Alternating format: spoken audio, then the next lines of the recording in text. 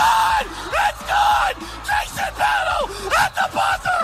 NJCU wins! They stood! Number 23! Rowan here at the buzzer! The shot and the call heard round the country. New Jersey City University stunning Rowan with 6 points in the final 5.2 seconds. You heard the call by Tim Moore on Gothic Vision. That's the broadcast team for all of the home games for New Jersey City University. What a way to start the show. Whew. This is the Tri-State College Basketball Podcast. My name is Bryan DeNovellis. Now, in case you didn't hear, or even if you did, that play was the top play on SportsCenter's top 10. Twitter blowing up all morning. As of this recording, the video had been viewed more than 90,000 times on Twitter. And here's what happened. NJCU was trailing Rowan 71-67 with 5.2 seconds left. Now they're inbounding the ball at half court. They throw it into the corner. Ryan Savoy turns, hits a three with 2.4 seconds left. So NJCU is now down one. Rowan inbounding the ball underneath their own hoop. The inbounder kind of panics. He just floats a pass toward midcourt, and watching it the entire way was NJCU's Jason Battle. He steals it near midcourt, and in one quick motion, turns, heaves it up. The ball goes off the backboard and in. NJCU wins it 73-71. An improbable, miraculous finish, one of the wildest finishes you'll ever see. And if you're old enough to remember it, I remember Reggie Miller crushing the Knicks with 8 points in the final 9 seconds. This beat that. This was 6 points in 5.2 seconds. Absolutely insane. And a game like this, a call like that, deserves to be talked about in the Tri-State. Joining me now on the Tri-State College Basketball Podcast is the head coach of NJCU, Mr. Marc Brown, and the man who hit the game winner, Jason Battle. Gentlemen, thanks for taking time out. Great to talk to you. Thanks for having us. Thank you. So listen, thank you for hitting that shot, Jason. Let's start with you. First of all, what was the feeling like hitting that game-winning shot? Yeah, you can't even explain the feeling. Like, it's unimaginable, you know? Like, that's every hooper's dream to hit a game-winning shot at the buzzer, you know what I'm saying? When everybody rushed the court. So it's an amazing feeling, especially winning 2 in a row now. So I feel like we're kind of rolling and going, and let's try to build on that. Yeah, listen, that's the right answer, and you're already looking ahead to the next game, but we have so much to talk about, Jason. Is this something that you practice even, before practice, after practice, just throwing up half-court shots, envisioning a game winner? I mean, of course, you play around, you do different things, but as far as really practicing it, I'll be sitting up here lying to you, saying that I practice running to the sideline, saving it, shooting it, you know what I'm saying? It just all happened in a moment.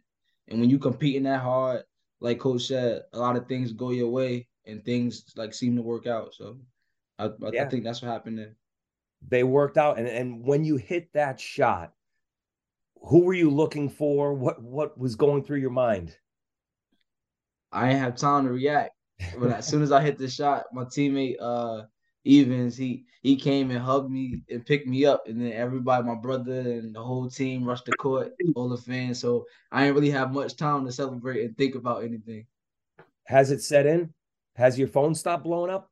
Nah, not yet. Because, waking up this morning and even last night, being on SportsCenter, I never expected that, But it definitely is a great feeling. Yeah, so you're looking on SportsCenter, top 10 plays, probably something you watch all the time, and there you are at number 1. Yeah, like I said, that's every hooper's dream, to be number 1 on SportsCenter, ESPN. I can't even tell you the feeling. It's a proud feeling. I'm happy to do it at NJCU. And Jason, that is your hometown, right? You grew up in Kansas City, played at Roselle Catholic. So is it more special doing it right there on a gym you've probably played on many times? Yeah, I was talking about that with my father last night. It's crazy. Me and my brother, we used to watch NJCU, like growing up, like when I was probably like 7 or 8, because my mom worked at NJCU for about, I'd say maybe 16, 17 years. You know what I'm saying? So I always been around the culture. So it definitely meant a lot to, hit that shot there. You Wow. know. So what did your mother do? She worked at the She, school, you said? yeah, she worked in the admissions office. Fantastic. Yeah. So, hey, it's great to be home. Great to do it on a court that you spent so much time at. Coach, let's bring in you, Coach Marc Brown. This is NJCU's in your blood. And, Coach, you've been involved in some crazy buzzer beaters over the last few years. You even had a Yeah. buzzer beater the last time you were on this podcast in 2021. You had a buzzer beater to win the NJAC championship. And here you are again. Right. Yeah. Happily on the good end of it both times too. Right. Amen to that. So all Yeah. right, coach, you're down 4 with 5.2 seconds to play. You're in the timeout. What are you telling the team? Well, what makes me proud of these guys is they kept their composure. We didn't panic. Not saying that we weren't a little lucky yesterday, but we have a play that we ran, and it was drawn up obviously to get the three in the corner, and we drew it up. They ran it to perfection. Like Jason just said, I'm not gonna sit here and lie and say the second part of the plan was to get a tip and for Jason to meet the ball at half court and heave it up. But I told the guys today in the locker room, when you work hard, good things happen. And we've had a lot of things not go our way this year, right? We've had injuries. We've had guys leave the team. We've had some tough breaks, some tough calls. So we would do this. I really believe in my heart. This is our time. My guys that are with me on the roster currently have stuck with me.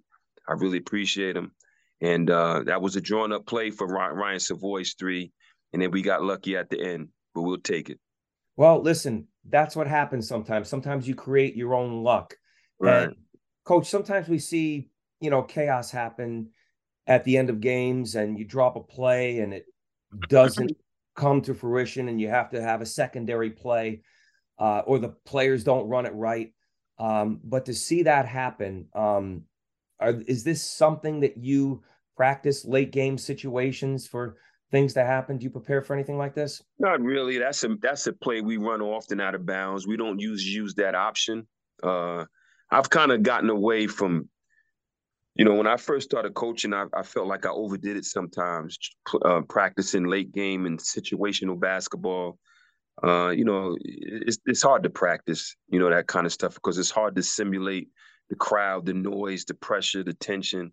So we just kind of play, I've my last really 10 to 12 years, we just kind of stick with the basics. And that's kind of what we train every day. We work on kind of repetition and repeating some of the same things that kind of make things second nature for my guys. But they just did a great job of executing that play and that shot. And that's, without obviously that shot from the corner, Jason wouldn't have had an opportunity to win the game for us because unless he threw up a shot and got fouled on a 4-point play. But even then, it would have been a tie. So you got to give credit to Ryan Savoy for going out, actually for us getting that pass to him and for him squaring his body up and taking that shot, with composure. All in 5.2 seconds. You're right. Everything had to Yeah. go your way. So Right. that ball goes through. Who are you hugging first? What are you looking for? Are you looking at the officials, your coaches? Who? Well, we didn't have any timeouts left. So, once Ryan's ball went through and I saw we got a piece of the tip, and once I saw it once I saw it landed in Jason's hands, I knew he was going to heave it up. He's probably our most cerebral player. So I knew he didn't have much time. I'm sure he'll tell you he called a bank shot, but he's lying. It was a good night. It was a good night. 100%, definitely. Absolutely. So now, coach, you have to come off this emotional high, right? Probably the most thrilling win any of these players and coaches have ever had. And Right. the significance of that win, putting you in the top 6 now. Only the top 6 teams in the NJAC qualify for the tournament, correct?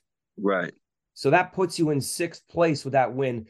It hands Rowan their first loss of the season. They were 15-0 in conference play. So now you're 1 game up on, I believe, Ramapo, Yes. and with 2 games to play. So how do you get your team ready off that emotional high to go play a game 3 days later? We'll be ready. We've had some tough losses this year. And the group of guys that I have left, they're dedicated to trying to finish this season out on at the highest point and as best as we can for my 3 seniors. So I'm not really worried about it. Today we kind of gave them a light day off, some shooting. Tomorrow we'll get right back at it. We felt like we could have beaten Stockton at home a couple of weeks ago. So we're looking forward to going down there and accepting the challenge. Yeah, that was a close game. You lost by 5 or 6 points, and Yeah. now you're playing the second place team. So it doesn't get any easier. You go from the first place team to the second place team. Right. Right. What's the key in that? What's the key, Coach? Give us some keys of the game against the Ospreys.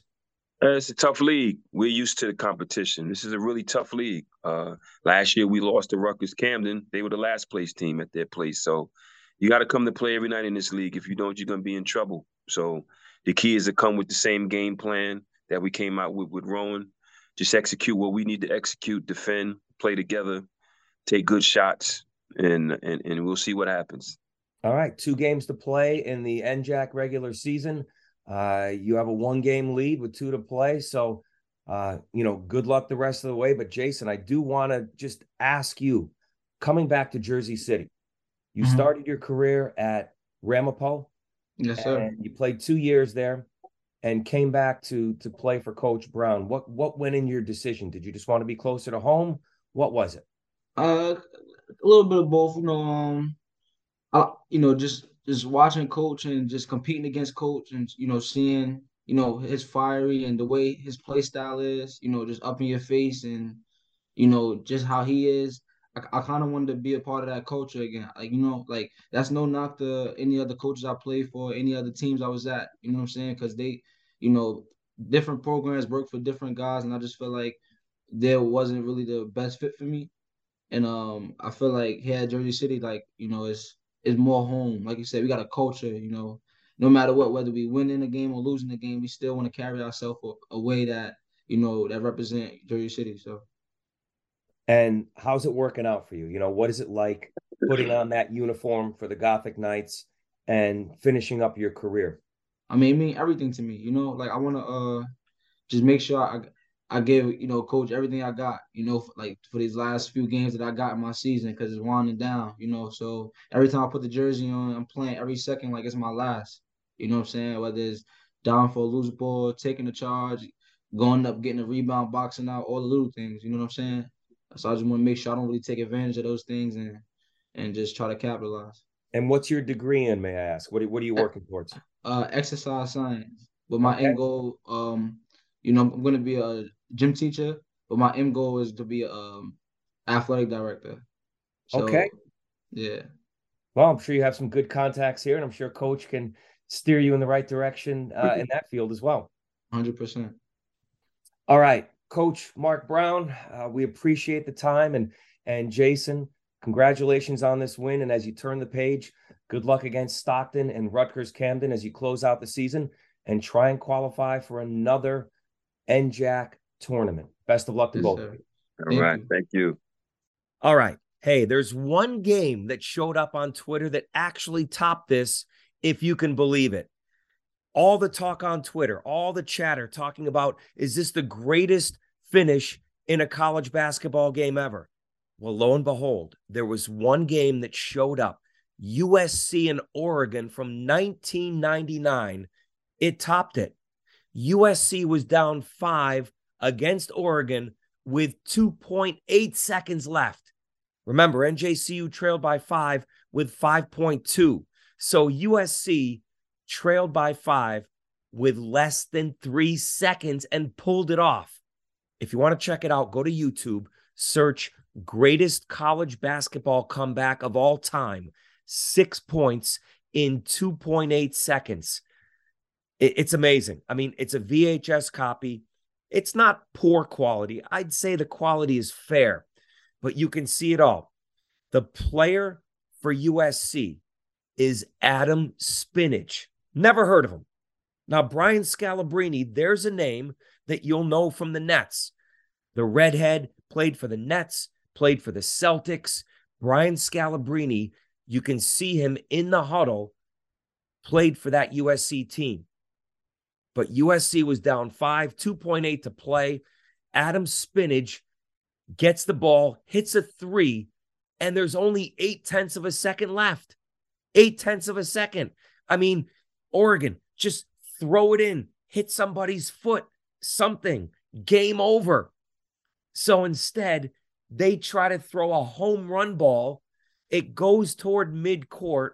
There's 3 Oregon players back there, but Spinach, who hit the 3, read it like a center fielder. He was like a linebacker. Intercepts it at half court and throws it up. Bang!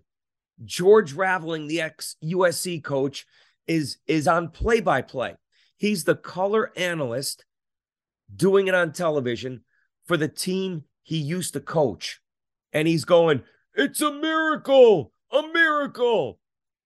I bet if the officials went back and checked the replay like they do today and look at the clock, I'd bet that ball was still on the shooter's fingertips.